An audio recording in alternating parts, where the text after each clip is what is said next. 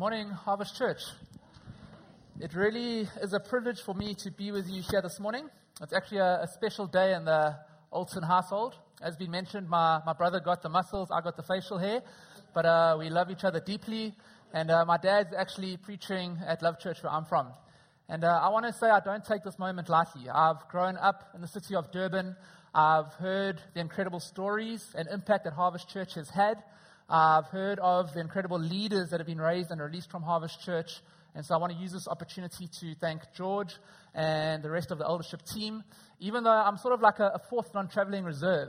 It's like he went away with Julian and Richard, and I was almost like that fly half waiting for his chance when other guys got injured.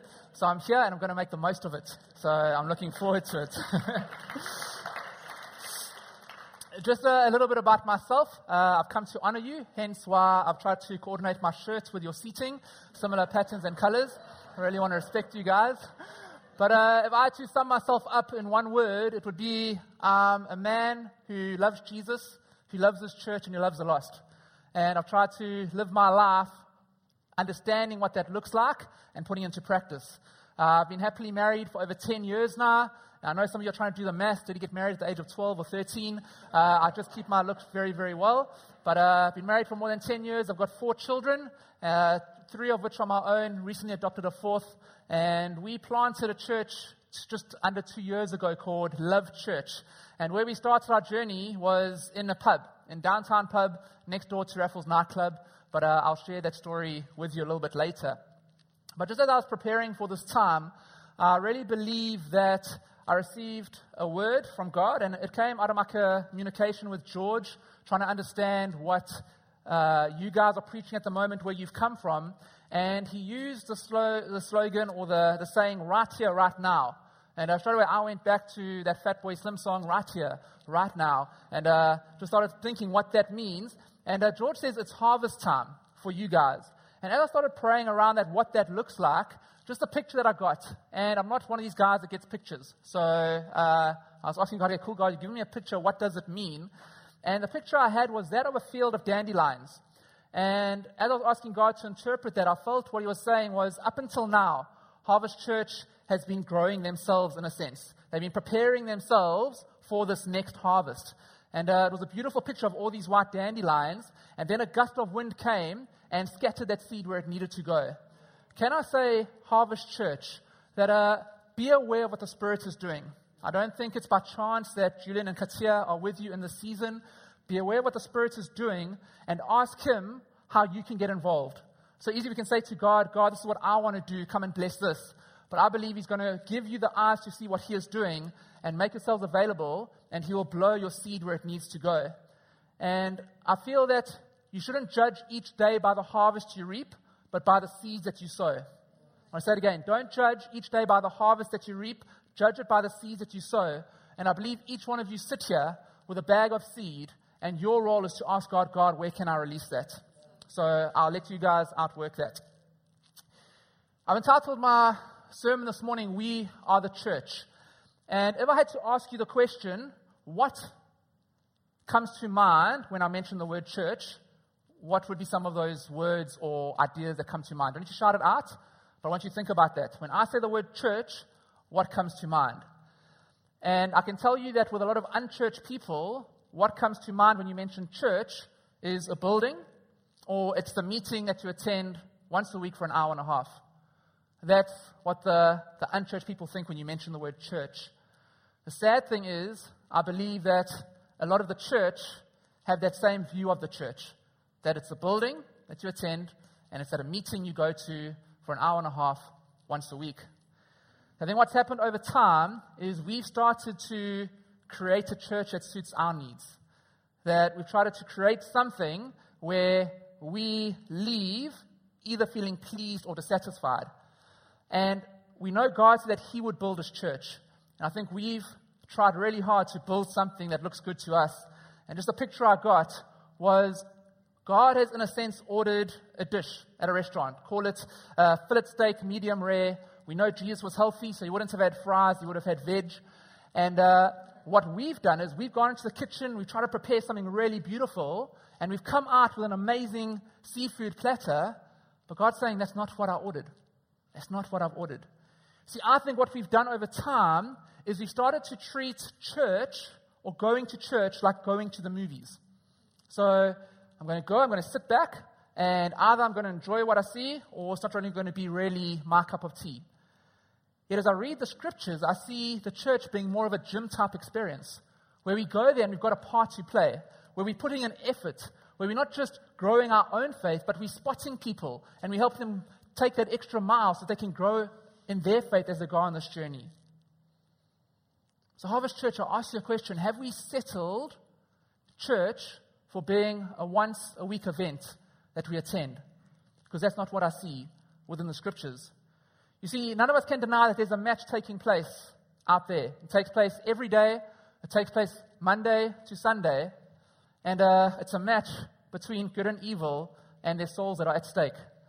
The reality is we've got a part to play in that match.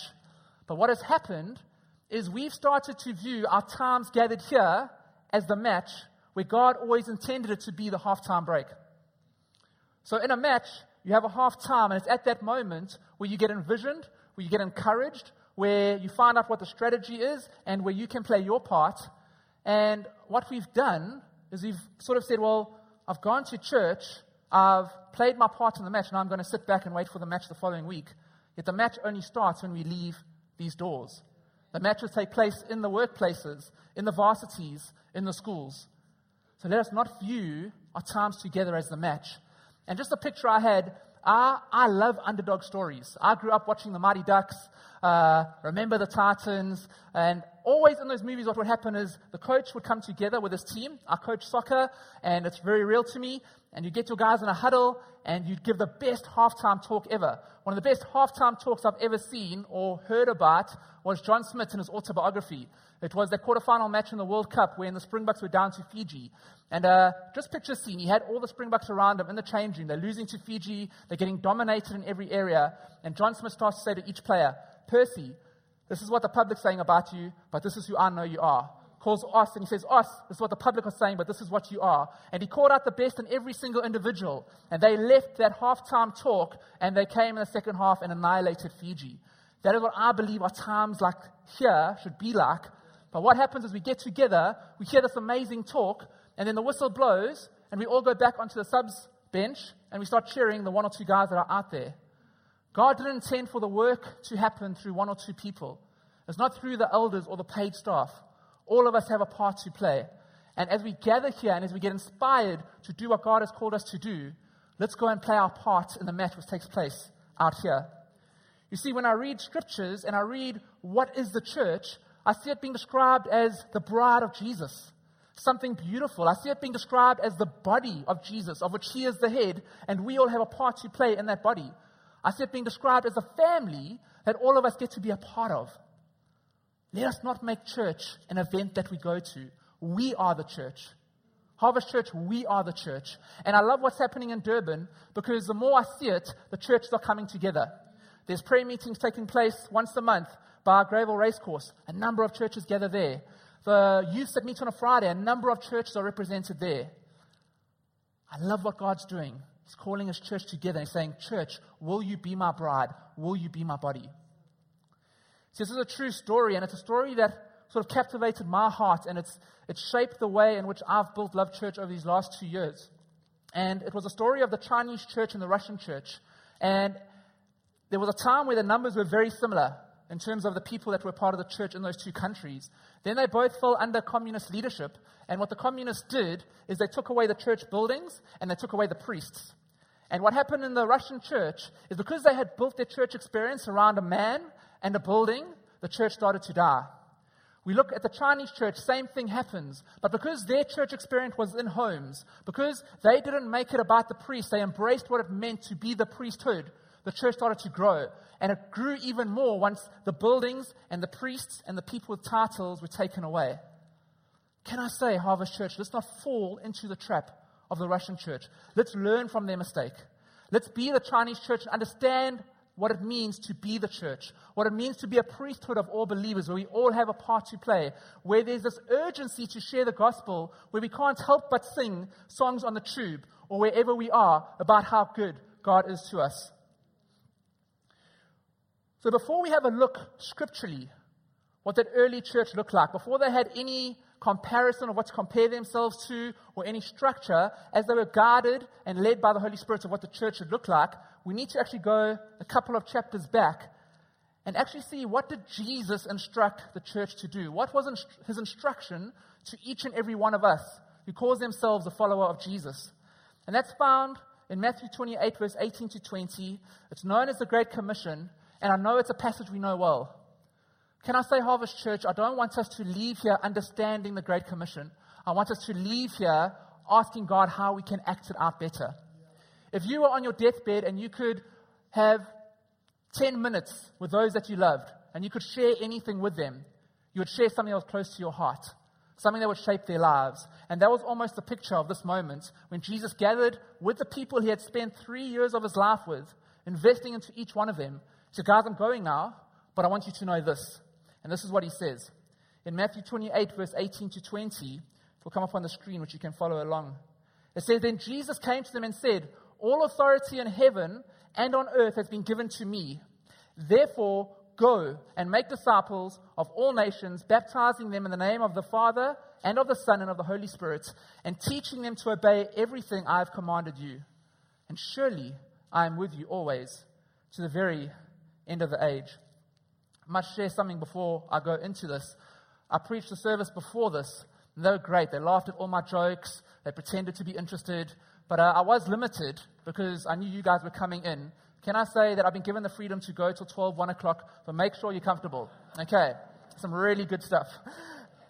And actually, I must tell you, this is a true story. I did preach with a handheld in the service before this, and the guy said that they felt I was restricted. So if you see the gangster in me coming out with both my hands, it's because of your guys, not my choice. So we see on this Great Commission, it starts off with the word go. Go and make. Church, why have we changed it to come? Come to church on a Sunday. You come and see. Come and let me show you. But Jesus said, go. Take this gospel out there. Take what you view as the match, view it as the halftime, and go and compete in the match that is out there. And can I say, as we've embraced this as Love Church, of not inviting people to church, but of being the church, God opens doors. Because his heart is to reach the lost more than us. And so often we pray, God, give me the opportunities. Yet God has created the opportunities. Our prayer should be, God, give us the eyes to see the opportunities you are creating. And as we've gone on this journey, God has opened up doors for us to take Alpha into the prisons. We've had the ability to go and preach into schools. A little church less than 2 years old with 12 people. Because we've actually asked ourselves, what does it mean to go? That's the starting point of this Great Commission, go. He then says, make disciples. Can I say, church, we have limited to making disciples at the point when people commit their lives to Jesus. Yet Jesus started making disciples right where people were at. With every single one of his disciples, he had the invitation of, follow me. Only on this journey of following Jesus did they understand who Jesus was and were willing to die to their old lives and embrace this new life that Jesus has for them. So when he says go and make disciples, it includes leading people to Jesus and leading people through Jesus. Because our goal of discipleship shouldn't be, yes, a person responded to the gospel. It should be, okay, great, but how can we take you to the point where you are making your own disciples? That's what Jesus meant by go and make disciples. Get those people to the point where they are making disciples. Then we're not just adding, we're multiplying. And wasn't that God's first instruction to us in the garden? Be fruitful and multiply. Discipleship is a form of multiplication. See, I often ask myself, what are the things God's going to ask me when I meet him face to face? And there is that passage which scares me, where we see the accounts of people saying, but I healed the sick in your name, I did this, I went to church every Sunday, I prayed, but you didn't know me. That's always been Jesus' first desire, was that we would be in an intimate relationship with him. But then I believe he'll also ask us, did you make disciples? That's what I asked you to do.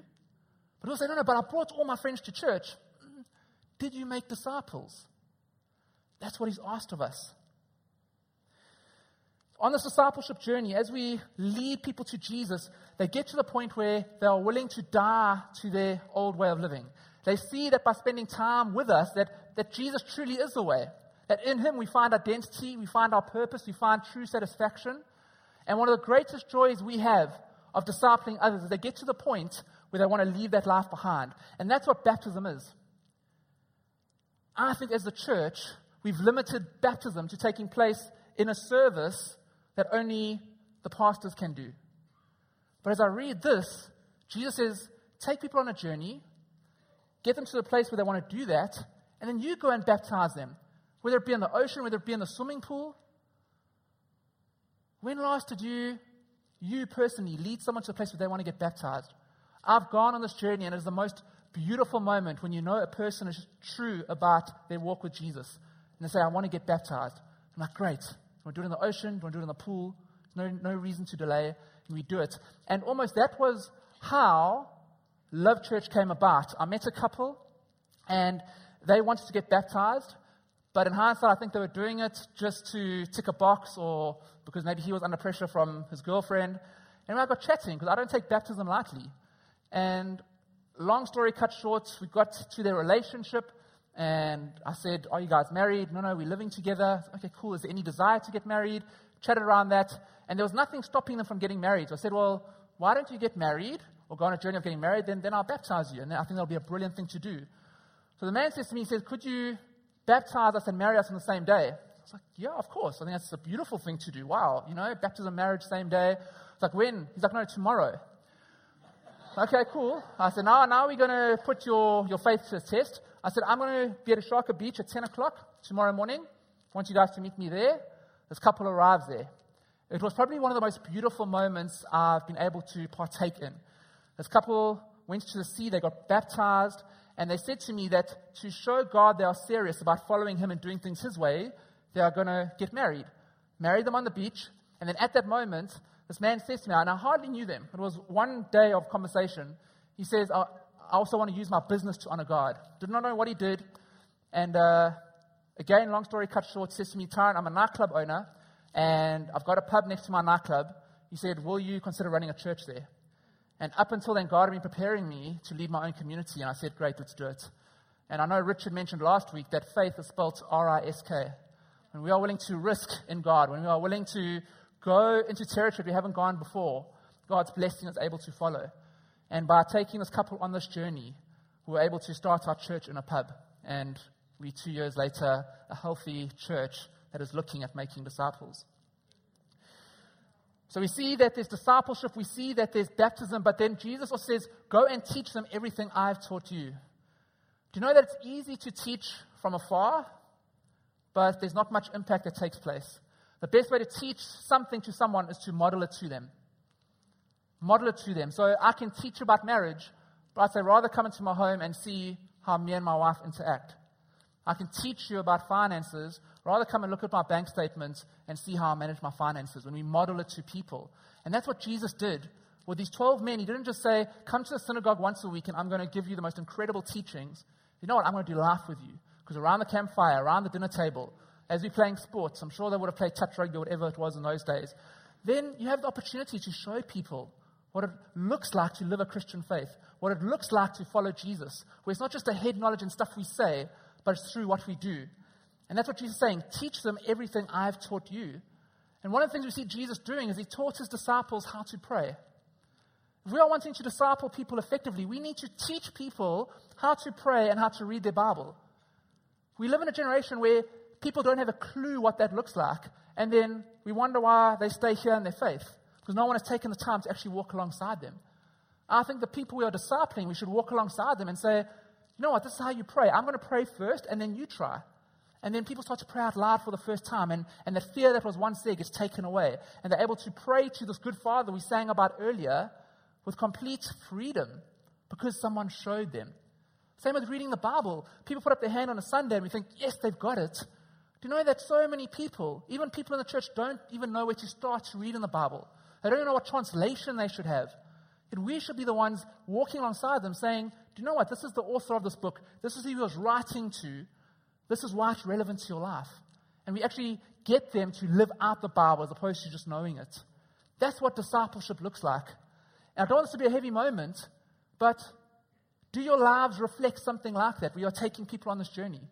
We are intentional about reaching the lost, where you desire to get them to a place where they want to leave their old lives behind them. where you can't wait for them to get to the place where they are making their own disciples. Because that is what Jesus commanded us to do. So you know what's sad?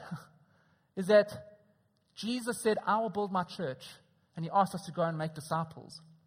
But we live our life trying to build the church, what suits our needs, and expect Jesus to make his own disciples. Can I say, let's switch it around again. Let Jesus build his church. He knows what he's doing. We can ask him the part we can play, but let's do the thing he's asked us to do, which is to go and make disciples. I'll tell you right now, the reason we don't embrace discipleship is because it's messy. It's time-consuming. We don't want to get in the faces of people and have the hard conversations. But if we truly want to see disciples being made, we need to do that. And Jesus showed us perfectly, because in that group of 12 that Jesus was discipling, and there's that wonderful moment where he's washing their feet. At that moment, it said that Jesus showed them the full extent of his love. I love that. Jesus showed them the full extent of his love. And I always thought it was through the act of washing their feet that the King of Kings would leave his throne, that he would take on the robe of a servant and would wash their feet. That is just part. I believe the full extent of his love was shown because he knew the people of the feet he was washing. He knew that in that 12, that there would be a Matthew that would jump to everything Jesus did and obey him. But also there was a Thomas who would doubt him. There was a Peter who would deny him. There was a Judas who would betray him. But within that, even knowing what they were like, he viewed them of who they were going to become. And can I say, on this discipleship journey, we should view people that same way. Not who they are now, but who they can become in Jesus. We need to start calling out the best in people. That's what Jesus did, and that's what he's asked us to do. And you will get hurt. I've been hurt along the way. We've, for some reason, attracted a lot of drug addicts. I think being in the pub, in the Umhlanga area, we now in your neighborhood, which is really cool. We're neighbors, so we should do lunches and stuff. We're meeting in the Rock building now on a Sunday morning. But we recently took a guy into our community. We provided a job for him.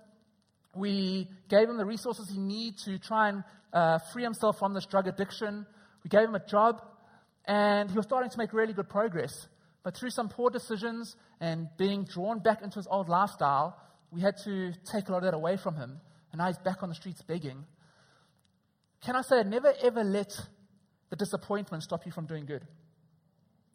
Never let people's responses stop you from doing what God's put on your heart. We've learned on this journey, I think the why is never a question. That's what Jesus has asked us to do. But we can do the how better. And my encouragement to you is you will get hurt along the way. And maybe you'll get hurt 99 times. But that one person that does get it and does embrace this new life, it's so worth it. And that's what we should do. You see, Jesus' invitation was, follow me. And when he said that, he said, follow me with your sin. Follow me with your unbelief. Follow me with your doubts. Because on this journey, you will see that the narrow path is so much better. It may not be the path that everyone's taking, but it's so much better on the narrow path. Because on that narrow path, that is where you find peace, where you find love, where you find joy, where you find your identity. On the narrow path, it may seem like things are going well. Because on that wide path, you may have the big houses, and you may have a great job, and all those things which are good. But those things won't lead to the things Jesus can offer.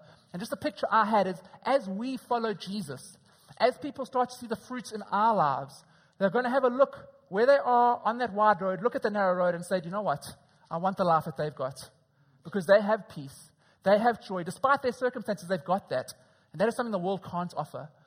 And they start to follow us. They start to leave this narrow, this wide road that the rest of the world is taking. And they start to follow us. Can I say, let's not be a people that expect people to change before they follow Jesus, which we can so easily do. If you sort yourself out first in this area, then you can come on the journey. Because that's not how Jesus operates. He said, follow me.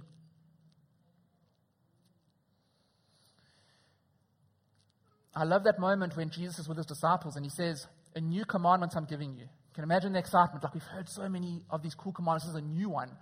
Jesus says, a new commandment I give you, that you love one another. And their minds are like, it's not new. We've heard that before.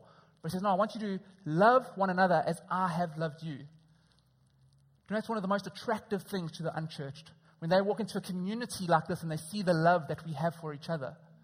Do you know the reason why the early church grew so quickly was not because of the signs and wonders necessarily, but at that time there was a massive outbreak of diseases and people were throwing their own family members on the street because they were contagious and you could die. The church were taking these people in. And because of the love that was shown, not only to their own people, but to these strangers, people said, I want to be a part of that. And studies have shown that was the main reason why the early church grew so quickly. Can that be said of us? Are people able to say they are followers of Jesus because of the way in which they love? That's what I'd want to be said of us. That is why we call ourselves Love Church. We want to love Jesus with all that we are. We want to love each other and then take that love out there to people that need it. And as we've done that, we've seen some incredible testimonies. We recently had a girl come into our community, came from a broken family, and she's actually a professional athlete. She's hoping to run at the next Olympics, and she's doing some big race in 2 weeks' time. And we said, you know what, we'll cancel our meeting to come and support you at your race. Do you know, she started to have tears down her cheek and said, you know, none of my own family or friends have come to support me before. That is the picture of the church. You know that she's been in our home and she's been in our life group. She hasn't been to the Sunday moment yet, but she's experienced the church. She's experienced a family where she might have not had it in her upbringing. And that's what it looks like to show love to people. We had a couple in our community that were battling financially. They just practically couldn't afford rent and some groceries. And we were small at that stage, probably 20 to 30. We sent a WhatsApp out and said, guys, these are people in our community. Can you help? And in a short space of time, we were able to cover their rent for a month, some groceries. That's what it looks like. We know what it means to love, but that's what it looks like, love in action. And it starts here, loving your own people, loving your family, the people that you worship God with. Because when we do that, outsiders will say, they must be followers of Jesus because of the way in which they love. And what's awesome in both those stories, family members of those people started to ask themselves the question, why is their church helping them out more than what we are and we their family? And they started to go on a journey themselves. Just want to look quickly at what the early church looked like. You've got to understand that this great commission had been given. They had been promised the Holy Spirit, and the Holy Spirit was given to them so that they would be these witnesses that Jesus spoke about. And this is what the early church started to look like without having anything to fall back on. It says this, and again it will come up on the screen, in Acts 2:42. They devoted themselves to the apostles' teaching and to fellowship, to the breaking of bread and to prayer. Everyone was filled with awe at the many wonders and signs performed by the apostles. All the believers were together and had everything in common. They sold property and possessions to give to anyone who had a need. And every day they continued to meet together in the temple courts. They broke bread in their homes and ate together with glad and sincere hearts, praising God and enjoying the favor of all the people. The Lord added to their number daily those who were being saved. Do you know that word devoted can be translated into addicted? This early church was addicted to doing this. They couldn't help it. They were willing to sacrifice other things to do these things that God had put on their heart. And they devoted themselves to fellowship, to being together. Where it wasn't just a little handshake or hug on a Sunday, check you next week. Like, what did it look like to do life together? They loved each other so much that they would sell something to make sure that someone in their community was without. Would that happen here? If you heard of someone that was battling financially, would you be willing to sell something? Not just extra cash, but maybe sell a second car. Let's make it real. This is what the early church did. This is how they were instructed to live under the guidance of the Holy Spirit. And because they devoted themselves to this way of living, of understanding what it means to be the church, of spreading the gospel, of raising up leaders, of loving one another, it says God added to their number daily. And almost the picture I had is they would get together, they would do these things, they would go out there, they would make disciples, and the next time they met, there would be new people. And their family was getting bigger and bigger and bigger. That is the church I desire to be a part of. I really do. So we've got to understand that the church does not exist for us. The church is not here to meet our needs. Was that the worship that I liked? Is the preacher going on a bit too long because we've got a family lunch to go to? Hey, the guy behind the coffee machine wasn't at his best today. We can get into that mode because we think the church exists for us, but the church does not exist for us. We are the church, not a place we go to, and we exist for the world. Where do we get that from? Jesus came to seek and save that which was lost. We're called to live a life like Jesus. Are we seeking to see the lost saved? Is that something that can be said of us? When we are truly in love with Jesus, our heart beats after the things that Jesus' heart beats after. Our heart should be beating for the lost. Not because it's a program that brings people into the church, but it's because of who we are. We're followers of Jesus, and we want to love the things He loves and hates the thing that He hates. See, I love the stories of the lost sheep, the lost coin, and the lost son. Because the lost coin represents a great value. we are valuable to Jesus. Those that are far from Him are valuable to Jesus. The lost sheep speaks of great effort. It requires intentionality. It requires us opening up our home, of sacrificing some time. And the lost son speaks of the great love of a great father. And yes, the theme is the same, but the approach is different. Because a coin is round and it's small, and if you drop the coin, probably the place you're going to find it is under a chair. You're not going to find a sheep under a chair. You have to go into the field to find a sheep.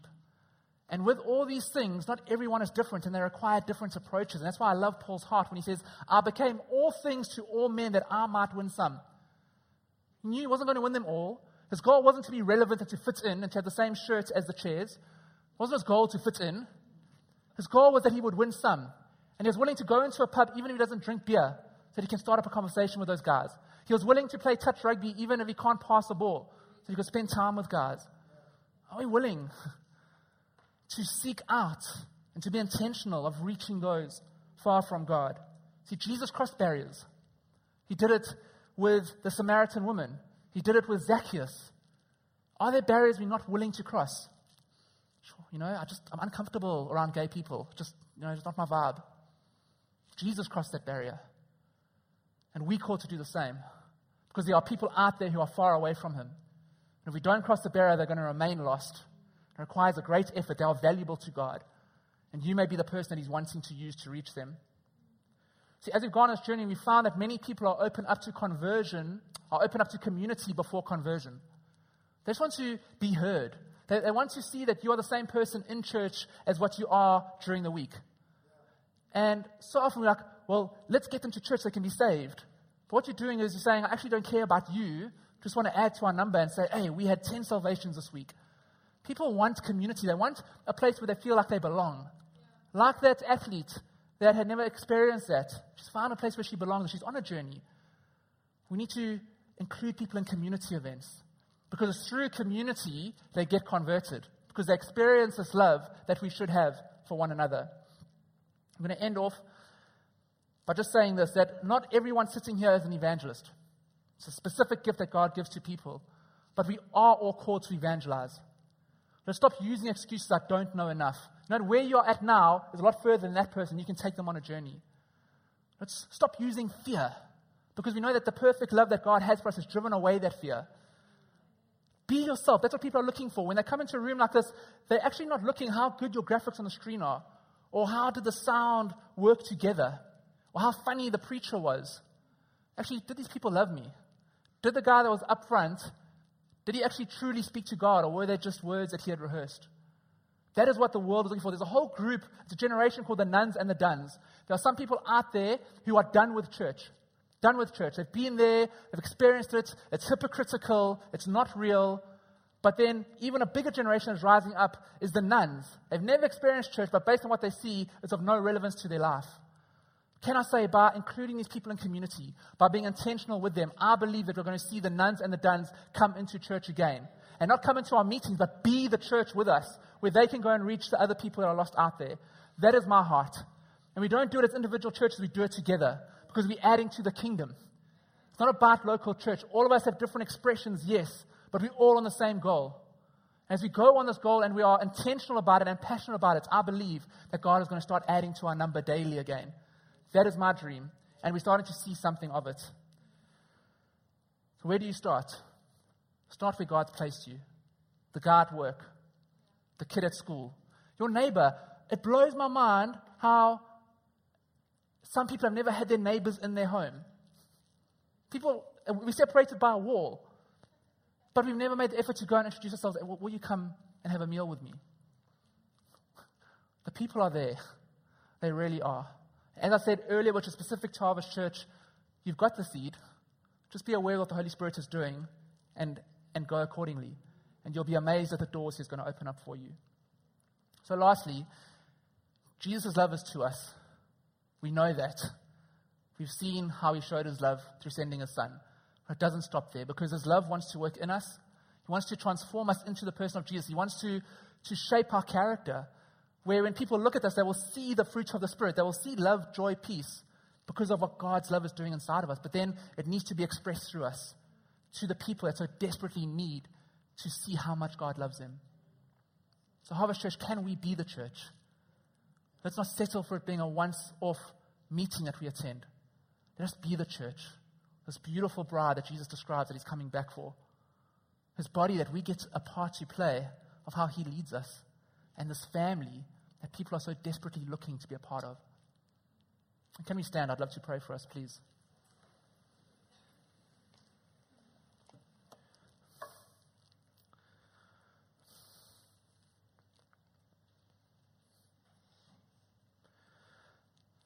Father, I thank you for your love. I thank you that there is nothing that can separate us from it. I thank you that you first loved us, that you said, come as you are. And we do. We are so grateful and we accept that love. But I pray that we would allow that love to transform us, that we would start to be more like you, Jesus, that corporately would start to take shape of what it looks like to be the church, that love would be expressed here with one another, the people that are our family, and that as people on the outside look in, that they would want that same love. I pray that we would be aware of the opportunities you are creating for us, whether it be our neighbors, whether it be in the workplace, in the schools, in the varsities. I pray that we'd step out in boldness, that we'd step out in courage. I thank you for the gift of the Holy Spirit that has enabled us to be these witnesses, that has given us the power we need. I thank you we don't have a spirit of fear, but of love and of power and of a sound mind. I pray that we would do what you have called us to do, that we would go and make disciples, that we would not treat these moments as the match, but we'd go and play our part in the matches that take place out there. Help us intentionally reach the lost. Help us get them to the place where they want to die to their old lives and baptize them and get them to the place where they are making their own disciples. That is what we want. Pray that where we have started building the church on your behalf, we pray for forgiveness. Pray that you would start building your church once again, and that wherever you need us, that we would put up our hands and say, here am I, send me. Here am I, send me. Can we actually say it together? I just feel it's a word for us. Just with that picture of the dandelions, can we put up our hands and just say, here am I, send me. Here am I, send me. We want to be the church, Lord. And I pray that as we devote ourselves to things of you, that you would add to your number daily those who are being saved. We pray these things in the most incredible name, the name that is above every name, the name of Jesus. Amen.